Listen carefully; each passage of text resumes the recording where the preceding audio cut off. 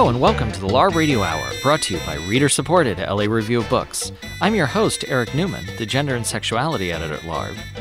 I'm joined in the studio today by Kate Wolf, LARB's editor-at-large. Hi, Kate. Hey, Eric. Today we have an exciting conversation with Ryan Holiday, author of Conspiracy, Peter Thiel, Hulk Hogan, Gawker, and the Anatomy of Intrigue.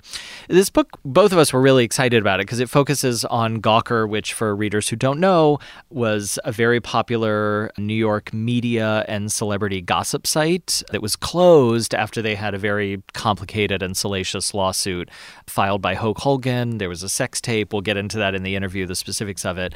But the story is just wild. Yes, it is wild. And Hulk Hogan, I think all the twists and turns with Hulk Hogan, to me, are some of the wildest parts. But I kind of thought that Peter Thiel was evil, and I still think maybe he is, but the book complicates things a little bit to some degree. Absolutely, yeah. Even though I would say, freedom of the press, that's sacrosanct. Yes, yeah. but I mean, maybe it's not as clear as that after you read the book, but I still think it is. But it was a great thing to consider and think about and just inhale the whole story. Could not agree more. I think you're absolutely right that it's not necessarily going to change people's opinions about the kind of big picture ideas of that story, but it does give us a pretty incredible portrait of at least those two men. The Hulk Hogan stuff is very interesting, but the Peter Thiel versus Nick Denton, who was the editor-in-chief and publisher, I guess, of Gawker. Yeah. That is just really, really fascinating. Yes. All right. Well, let's get right to that interview. Okay.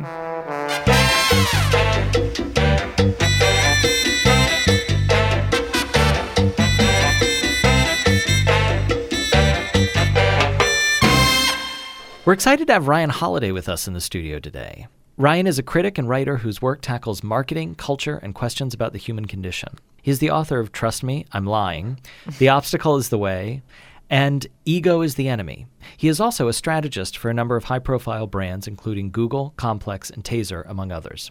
His most recent book, Conspiracy, Peter Thiel, Hulk Hogan, Gawker, and the Anatomy of Intrigue, was published in February by Penguin Portfolio. Welcome to the show, Ryan. Yeah, thanks for having me. All right, so and Kate, I know, is the same way. I love this story. I sweated Gawker so hard in the early aughts in ways that we'll get into later. But can you just review for us in as concise a way as possible what the wild story that actually connects Peter Thiel, Hulk Hogan, and Gawker? The first story is that Hulk Hogan is having a sexual relationship with his best friend's wife, whose name is Bubba the Love Sponge, right?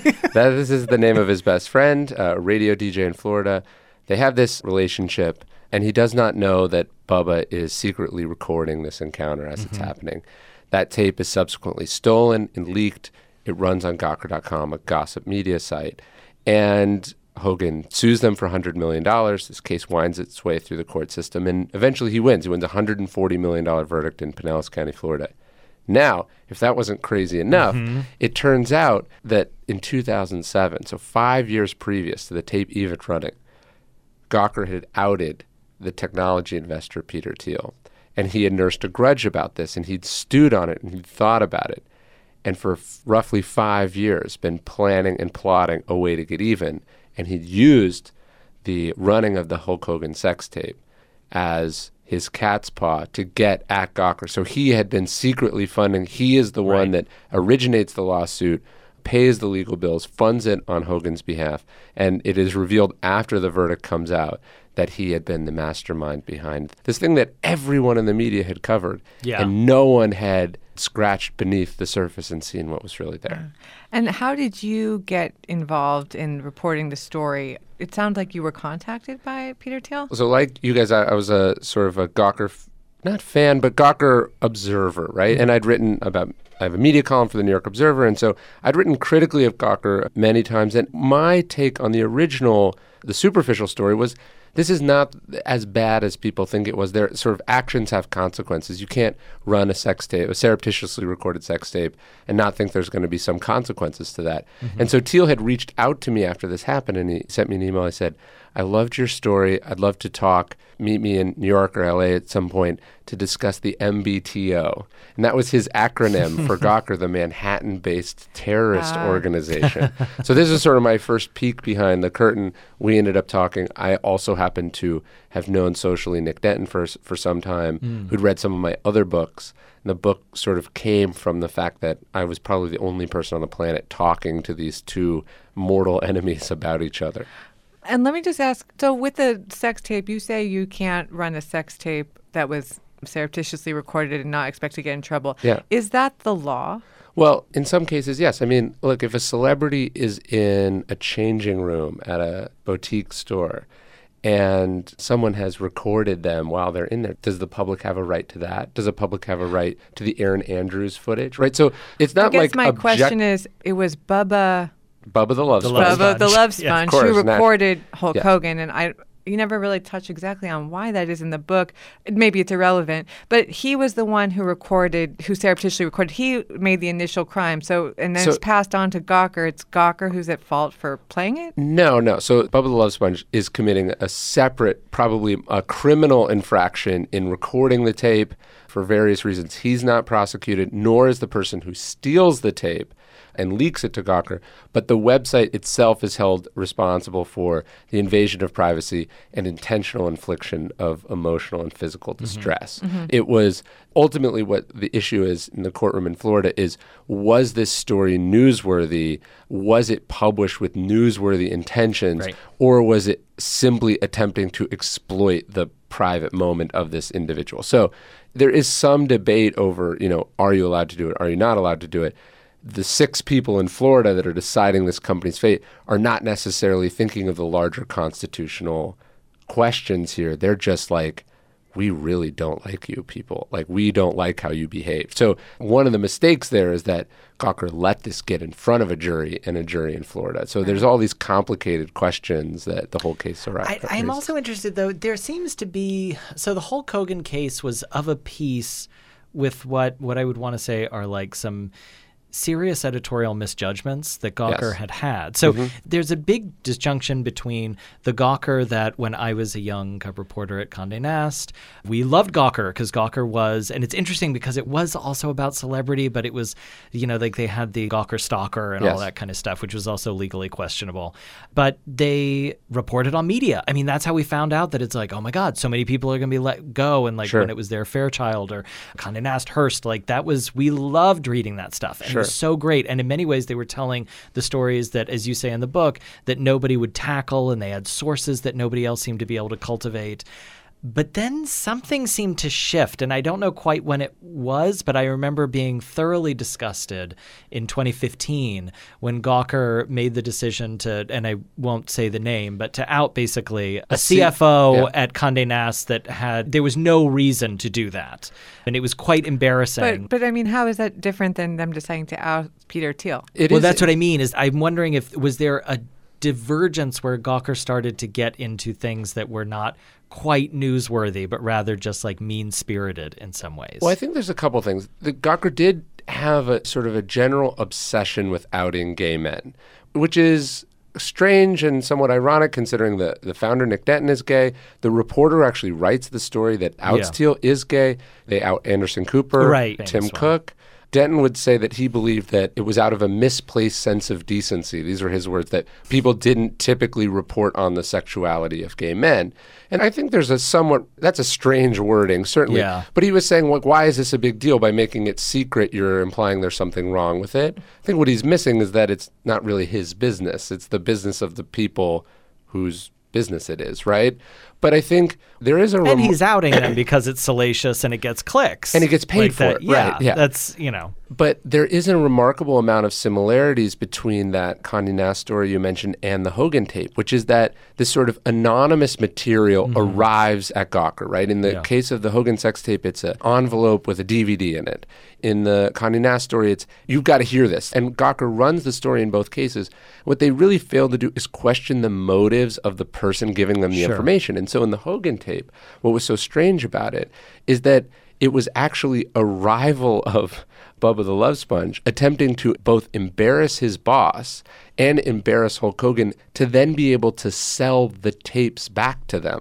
Right? So it's using the media as a way to get leverage, and sort of not dissimilar to what we're seeing now with Stormy Daniels and Donald Trump, right? You have the affair. That doesn't necessarily entitle you to a payoff from someone, right? But if you know that you talking about it is bad for that person, they're going to pay you off. And so Gawker, by touching stories other people wouldn't touch, sort of made itself a target for people who had serious agendas that were trying to use the site to get at various people. And it was a site that pushed the boundaries, and in some ways it was probably inevitable that at some point they'd go way over the line. I'm curious I want to ask more about Gawker because I just find it endlessly interesting, but Sure. I want to just go back a little bit to Peter Thiel because he is such a large character. He looms large in this book. What would you say Peter Thiel and Nick Denton are kind of, they're the opposition to each other here, but they also seem to have a lot in common. Both entrepreneurs, they have a libertarian spirit. Yeah. Is there more that you found that they had in common? And did you start to kind of empathize more with one or the other as you were reporting the story? You're totally right. They're very similar. They're both gay. They're both immigrants. They're both sort of obsessed with technology. They both relish saying the things that you're not supposed to say. Thiel founds the Stanford Review when he's at Stanford, which is a sort of a hardcore conservative newspaper at Stanford that in some ways was kind of the Gawker of that era, right? Politically, if you will. And so they're very similar. And so in some ways it's kind of this old Western thing of like the town's not big enough for the two of them. I found that they were both just incredibly unique, sort of singular individuals. They have these sort of almost competing visions for how the world should be. Peter's like a keeper of secrets, and Denton is like a publisher of secrets. And this kind of puts them on that collision course. So I don't know. I don't necessarily side with one over the other personally. I found them both fascinating. In a way, Thiel is much more closed off, much, I think, harder to get to know and, like, let's say, be friends with. Nick is more sort of social and gregarious, although still they're both a little socially awkward. But there's a reason that one gravitated towards the Silicon Valley and the other to the New York media set. And they were kind of both kings of these little fiefdoms, and then the two collided. And let me just ask, what repercussions for Peter Thiel did it have besides the kind of emotional distress or any when he was outed by Gawker? What spurred this revenge case? Yeah, so I don't know what professional repercussions there actually were. There was some speculation that, he does business in the Middle East. Is this a problem? He's a political power broker and on the conservative side. Is that a problem? I don't think that's really what the problem was. I would say first it's easy to be dismissive of the idea that, like, oh, okay, his feelings were hurt. Like, just because he's rich and successful doesn't mean that this might not be profoundly wounding and he might not be very upset by it. So I think it was the personal side of things. I think he really objected. He told me he objected not just to being outed, but the sort of speculation that there was something wrong with him, that he was weird, that he was not like other gay people for not wanting to be public about it. Does that make sense? Yeah, and so that's one of the things that is so fascinating to me about this story is that there's a way that you can see a subcurrent of this story is actually we shouldn't call them queens because I'm sure Thiel wouldn't like that, but it's like two gay guys that are battling with each other over effectively the politics of public sexuality. Yeah. I mean, in which like Denton has clearly decided that Thiel's more reserved, like, I don't want to be, out there with a million rainbow flags and my boyfriend and all that. In a way, not dissimilar from how, for different reasons, but how Anderson Cooper had nuanced his, he was out to everybody that knew him. He never made any attempt to cover it up, but he wasn't publicly kind of that way. And Denton seemed to really take issue with that. I think for Thiel, it was like, I don't want this to be the primary thing that I'm identified as. That it's like, I'm not a gay power broker. I'm just a power broker. That it's like 10 on the list of things that define me. Yeah. Whereas I think Denton actually told me that he always felt sort of unfair. He said that he'd always been attracted to black men. And so his sexuality was more pronounced in the sense that it was more public, right? Like in the circles that he was in, that he had a harder time sort of blending in as a gay man in the circles that he operated in. These are his words. I'm not sort of making this up. So, but I think he was saying, like, I think for Denton, his gay identity has been more primary for him as a person. Okay. And so that might be the conflict, is that one is saying this isn't important and the other is saying it's always had to be important for me, not by choice. Is that fair? And perhaps that's the source of some of the conflict, if that makes sense. So after he's outed, Peter Thiel begins to hatch this plan. And how extensive, I don't know how much reporting came out after the fact, but how extensive, just for listeners who don't know, was his plan? Well, what's so remarkable about it is that if that is the thing that incites him, how little actively happens until 2012. He's just sort of thinking about it. And this is, for people who know Thiel, not that surprising. He's sort of this deep, plodding thinker. He doesn't want to be rushed. He always says it's better to be last than first, like to be the finisher rather than the beginner of something. And so he just kind of thinks, and he's this kind of guy. He has long dinner parties where he just talks about ideas. He's always looking to be sort of provoked and proven wrong. And so I think he just plans and thinks. And the overwhelming reaction is there's nothing you can do about this. This is all legal. Gawker is bulletproof. You don't go after a media outlet. It always ends badly. So he hires a lawyer on retainer. Yes. And also a source that you can't. Yeah. Mr. A. Why couldn't you name who it was? So Mr. A is the person who approaches Thiel in 2011, and this is when it sort of concretizes into a conspiracy. My agreement with this source was that I wouldn't reveal his identity in exchange for him being willing to talk to me. So it's not like a protection thing. These were the terms of the agreement. So he's still not public anywhere? Correct. Okay. And so he doesn't really do anything in 2011. He hires Mr. A. Mr. A in turn hires Charles Harder, the attorney, and then they just begin looking for cases. And then Gawker makes probably the unforced error of its life when it runs the Hogan sex tape, and that's when all these separate characters are enjoined for the first time.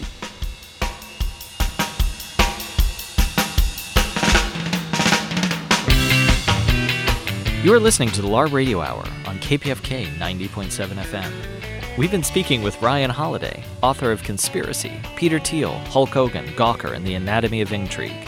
We will return to that conversation in just a moment, but first, we have this week's book recommendation.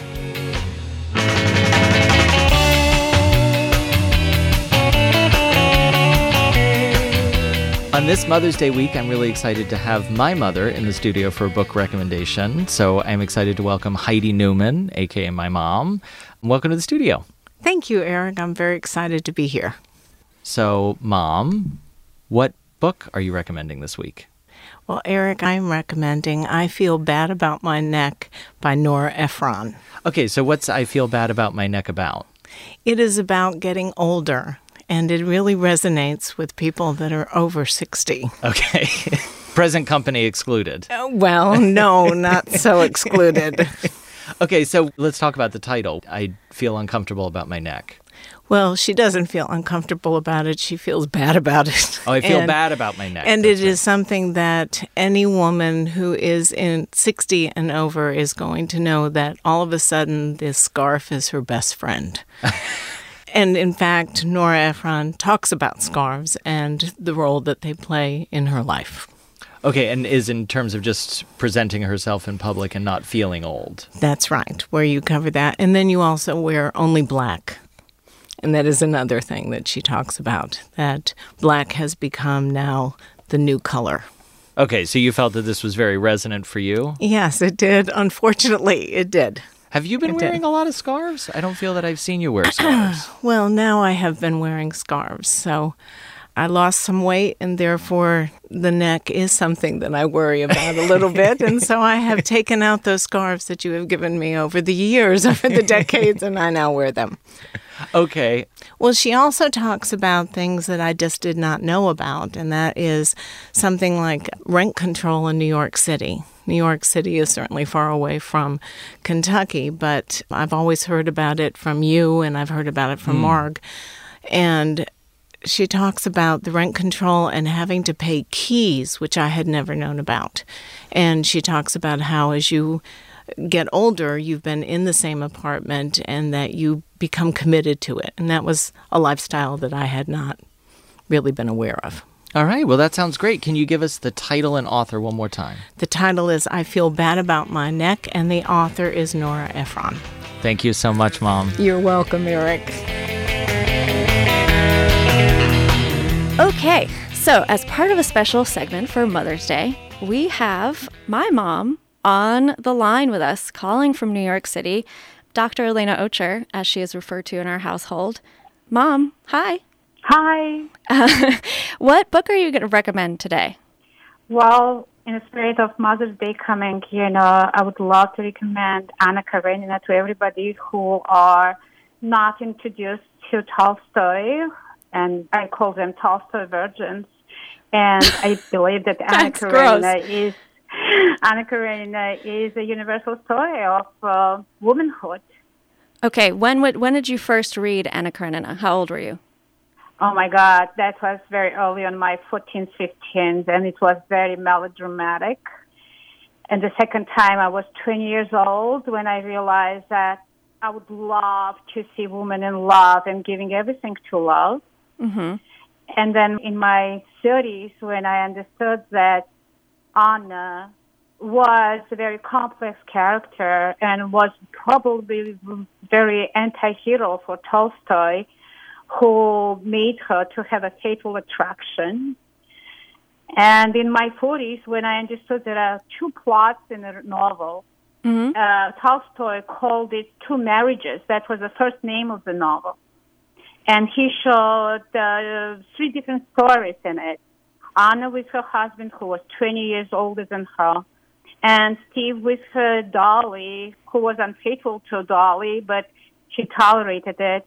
And Kitty and Ledin, who had a happy love story to the end. So I believe it was Tolstoy who acknowledged women's role in the life of society and religious and laws of the family. Yeah. So that was very eye-opening to me. Mom, is this your favorite Tolstoy book? It is my favorite Tolstoy book. Have you read War and Peace? Do you remember the time you dragged me to the opera version of War and Peace, and we stayed at the Met for about 12 days waiting for it to finish because it was so very long?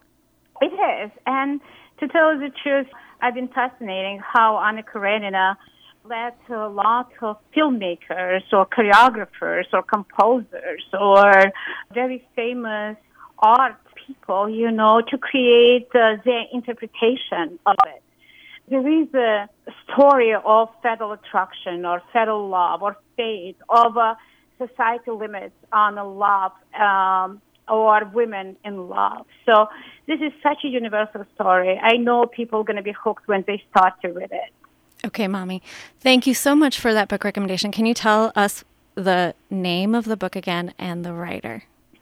Sure. It's Count Lev Tolstoy. And the name of the novel is Anna Karenina.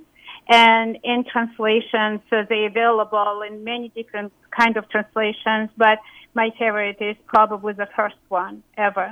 But I'm a lucky one who read that in Russian. So still, there are a lot of great translations out there. So I would love our women, to take it and read it and be fascinated by Anna.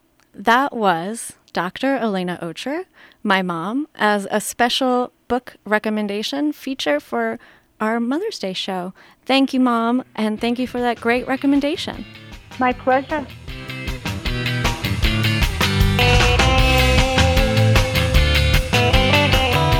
You're listening to the LARB Radio Hour. We now return to our conversation with Ryan Holiday, author of Conspiracy, Peter Thiel, Hulk Hogan, Gawker, and the Anatomy of Intrigue.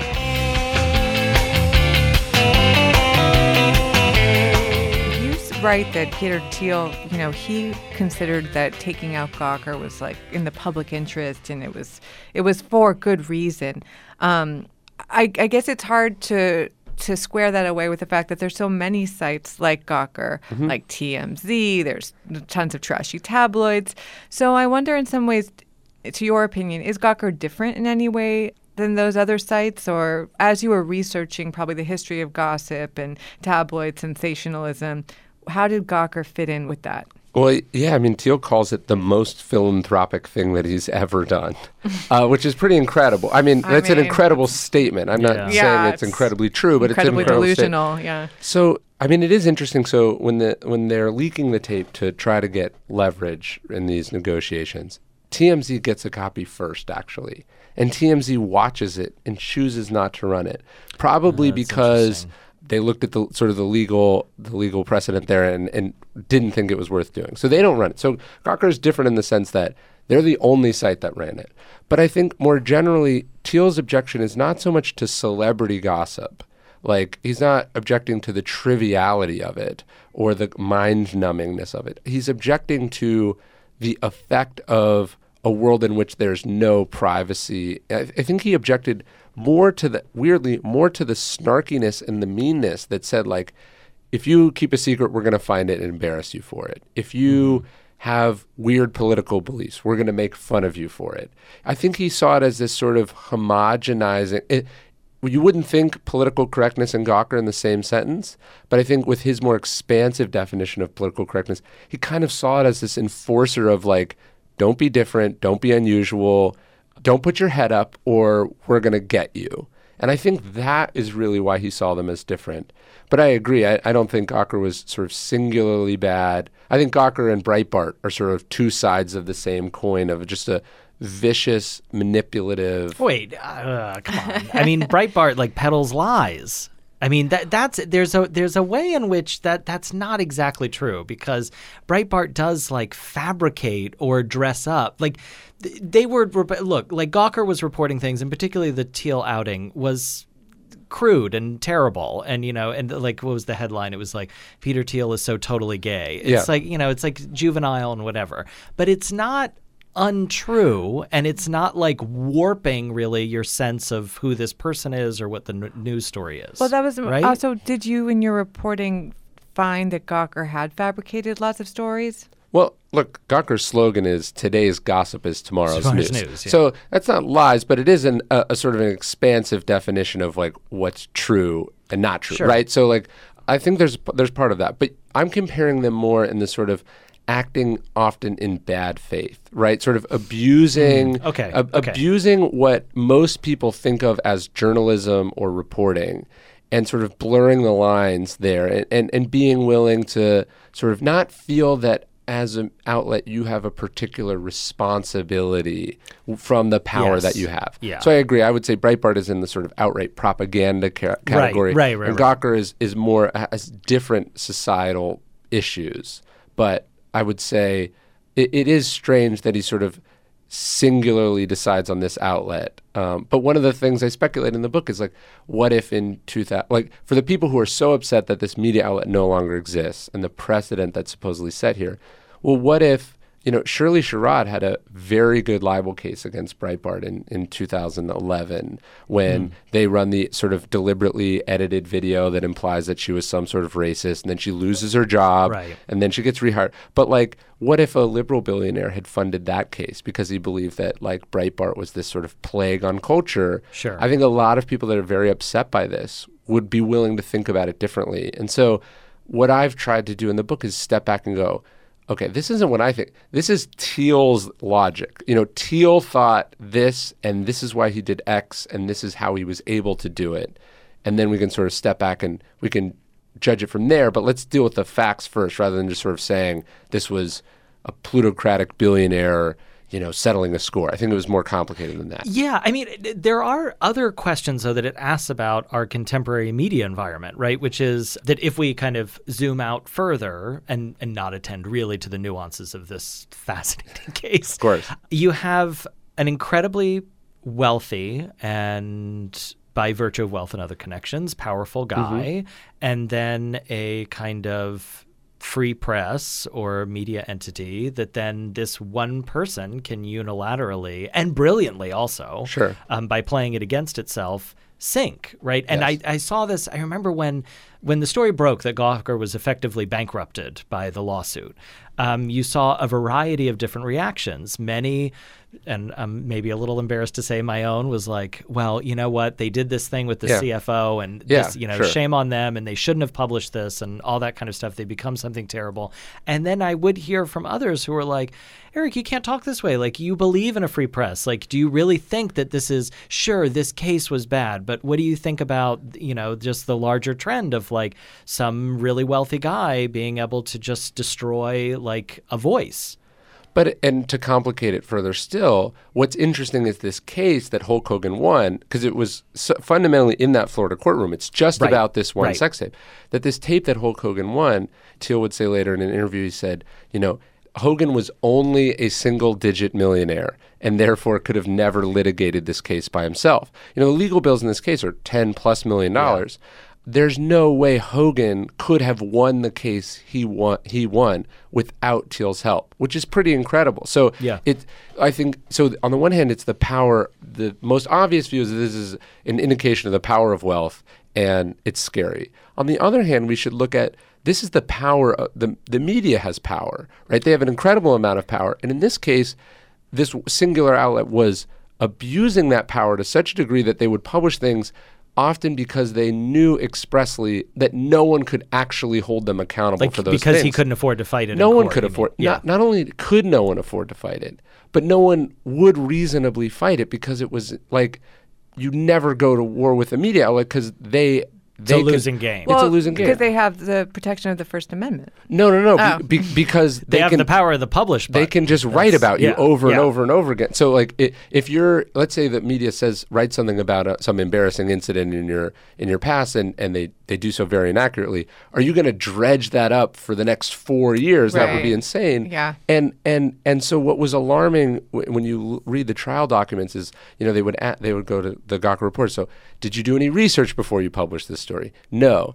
Did you know it would hurt the feelings of the person you're writing about? Yes. Did you decide that you should contact him in any way? When you got this cease and desist, why did you ignore it? So I think the other side of it is that Gawker started as this underdog and grew more and more powerful, and they never kind of updated. Like they would try Hogan's lawyers tried to get what are your standards? Like how did you know like this story was inside your standards versus outside your standards? And they weren't able to go like, well, here's our code of conduct, because they were still sort of operating as if they were this blog in someone's basement.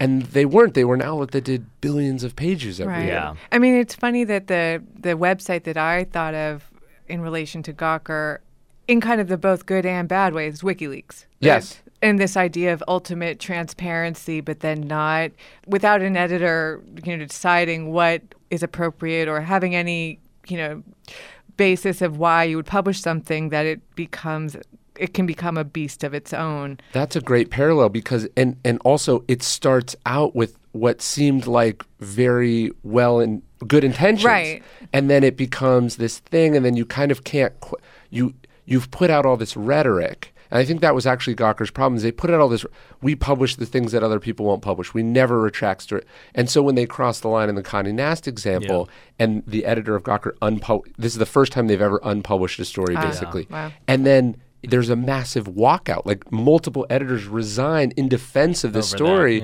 And it's a similar thing with WikiLeaks where it's like, no one in WikiLeaks is like, hey, guys, maybe we're doing this Russia thing. Like, maybe it's a little sketchy, I mean, and you don't stay in WikiLeaks. It's bad, but it is also, and I was thinking, when we're talking about, your book is themed around the idea of, as opposed to gossip, revenge, it's conspiracy. So with WikiLeaks, I mean, at this point, and it's also interesting in light of the election, I mean, WikiLeaks seems like it's a part of an international conspiracy at this point, and who knows? Gawker, a little bit less, because it does still, I think, retain the idea of, the check on power, even if it can be incredibly vulgar, but it's more in the mode of probably gossip and journalism, even a kind of, not muckraking is even too high a moniker like for what they do. Yeah, but I mean, it's just more in a classic tabloid fodder that can take down the powerful. In a different way. In this case, Gawker was undoubtedly the victim of the conspirfor rather than a participant in the conspiracy. Yes, definitely. Yeah.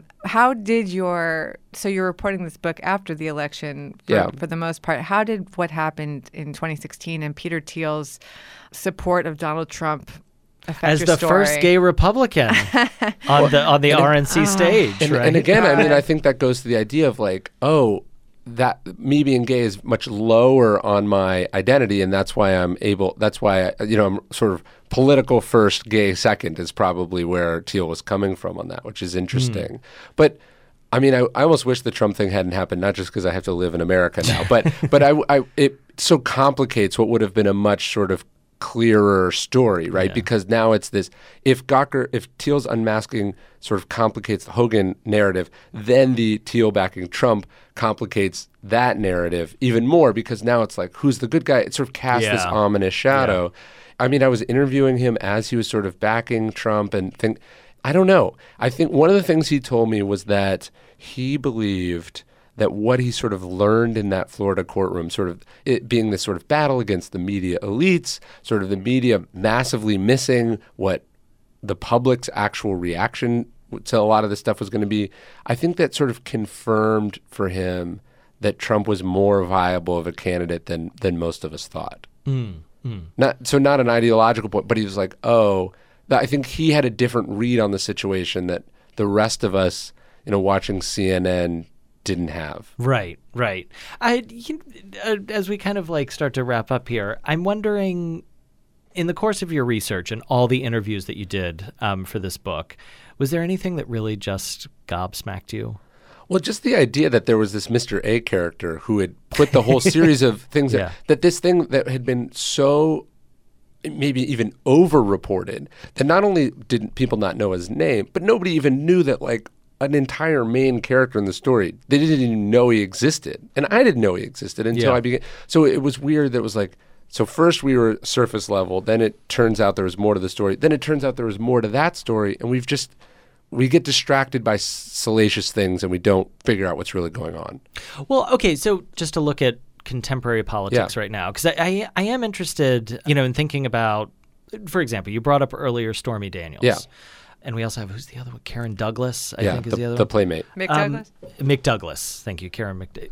I don't, maybe I'm Karen wrong. McDougall. McDougall. One of them. Sure. Something like that. Sure. In these cases, you could say, there's a way that you could say, look, 10 years ago, happened forever ago. Why do we really need to know? Sure. Same thing with the stuff. Steele dossier is a little bit different because there are more salacious things that they're salacious, but they're connected to. But there's connected to real hard things. But you could also say that it's he's going to all this effort to cover something up. Sure. And this means that while maybe I don't care about his sexual life, I do care about his susceptibility to blackmail or to some other kinds of things. So is there also a kind of public value to having even these stories that are kind of dirty and crass and whatever, to having them out there? Well, it gets even more complicated because now Charles Harder, who's Hogan's lawyer against Gawker, is now Trump's attorney. So it gets. Oh, I didn't know that. Yes, yeah. But he can join the zoo crew. Well, that's there right now. He was the one who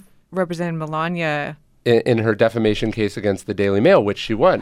So, and that's why I just want, maybe you could talk about the precedent that this case is set and going forward, how afraid we should all be of the free press being threatened. In that case, I think it was probably good that she won. I mean, the Daily Mail wrongly implied that she was a prostitute, which is not great. Yeah. But the Stormy Daniels thing is interesting because, so while I would say it's even a celebrity has a right to privacy in a bedroom, even when they're having sex with their best friend's wife, right? To me, that is clearly on the other side of the line.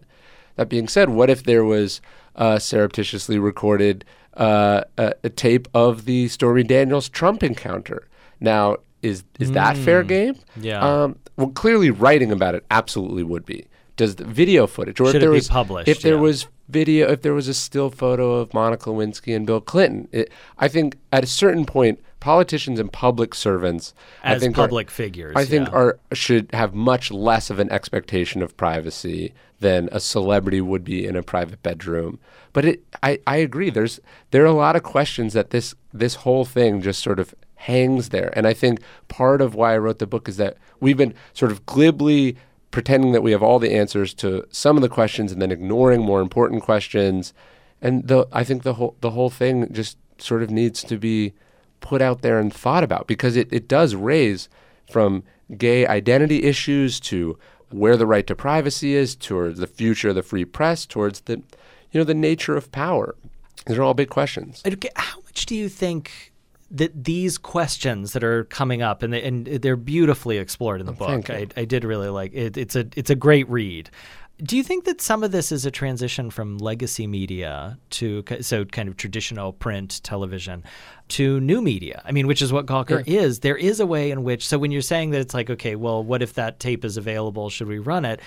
That kind of would just be a newsroom question, right? But now that you have something that can go out and people can share it, right? So before I might have been able to see it on CNN and maybe I taped it and then I sent it to a friend. But like now it's the distributability. I mean, effectively this question is about, are we entering a new age of media ethics where we need to ask different and more complex questions about disclosure, reporting, writing versus providing people with the raw materials? Well, you brought up the Thiel dossier, and so BuzzFeed runs it. And I actually asked Nick if he would run it, and he said, I don't know if I would have. But why did he give you a justification for why not? Because he's not sure if I think he felt not sure if the public would receive it with the kind of skepticism that a newsroom would. Does that make that your average person sees something, they have trouble going, this part, that like the idea of something not being completely true or completely false is, I think, harder and harder for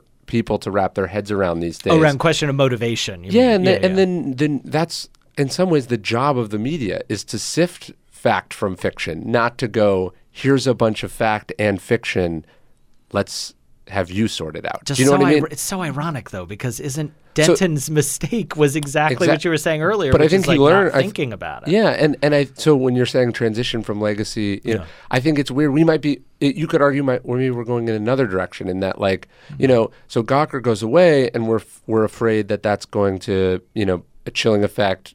People aren't going to speak truth to power. But since then, the entire Me Too movement, you know, the Harvey Weinstein stories, the New York Times, the Washington Post have broken many, many powerful stories about Trump. But they have a different weight when they come from the New York Times or the Washington Post. And maybe people are starting to appreciate that distinction more and more. I hope so. I hope so, too. All right. Well, we'll have to end it there. Thank you so much for joining us, Ryan. We've been speaking with Ryan Holiday, author of Conspiracy, Peter Thiel, Hulk Hogan, Gawker, and the Anatomy of Intrigue. Thanks so much for joining us. Thanks for having me.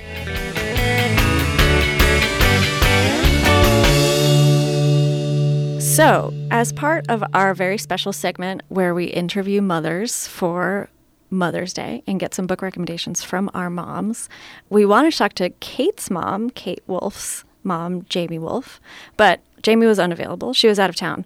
I'm a big fan of Jamie's, and hopefully we can get her on the show at another time because Jamie's really great. I'm sure she has a great book recommendation.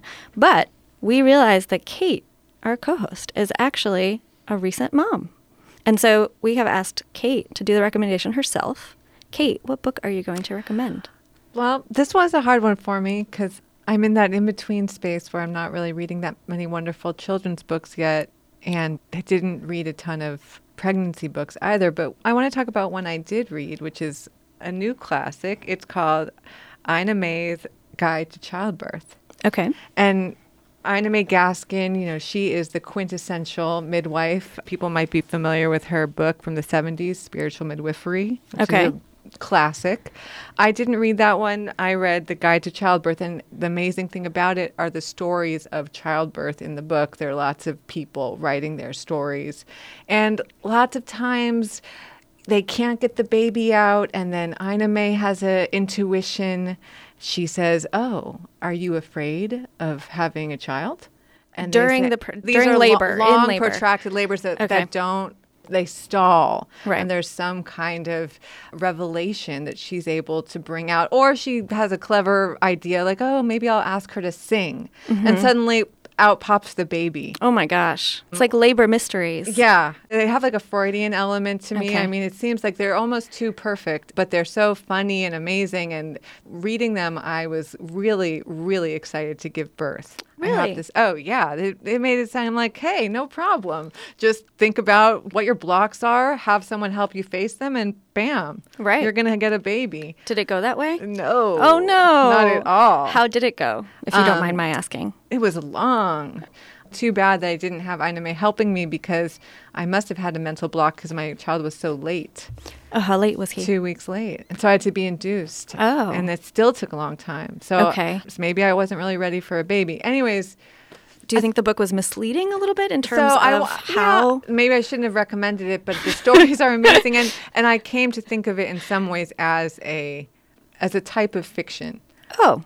In a way. I mean, in a way that maybe can be helpful for thinking about mind-body connections, because my whole birth experience made me think a lot about, as someone who believes in psychology, believes in the power of the mind, now I look a little bit more skeptically at it. Because I'm not sure, because what is the connection between mind and body? Is it as neat as it comes out in Ina May Gaskin's Guide to Childbirth? I don't know. It seems like there's some mysteries that aren't addressed there, but it's all great material to think about when you are trying to get a baby outside and you're afraid you're not going to be able to. That is a perfect Mother's Day recommendation, I think. Yes. Kate, will you tell us the name of the book again and the author? It's Ina May Gaskin is the author, and it's Guide to Childbirth. Thank you so much, and congrats. Thanks. Happy Mother's Day.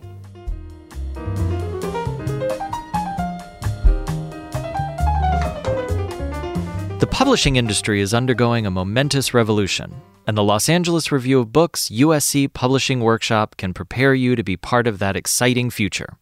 During an immersive 5-week summer program, participants will be instructed in the varied aspects of digital and print publishing through real-world hands-on experience by our faculty and lecturers representing companies such as Red Hen Press, Time Inc., Simon & Schuster, Yale University Press, FSG, Harriet Tubman Press, University of California Press, and many other literary agents, publicists, and marketing agencies. The workshop is now accepting applications for the 2018 session, which will be held from June 24th through July 27th at the USC campus in downtown Los Angeles. For more information, including details on scholarships and other funding opportunities, please visit the workshop website at thepublishingworkshop.com. That's thepublishingworkshop.com.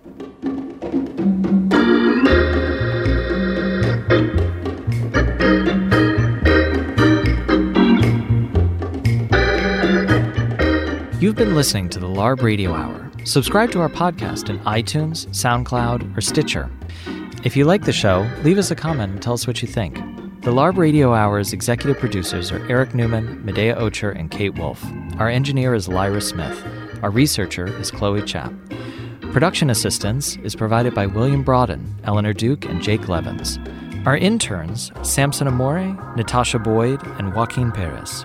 Special thanks to Alan Minsky, who is no one's moral conscience, for production assistance, and to Emerson College for the use of their beautiful recording studios in the heart of Hollywood. Tom Lutz is the editor-in-chief and publisher of the Los Angeles Review of Books. I'm Eric Newman. Thanks for listening to the LARB Radio Hour.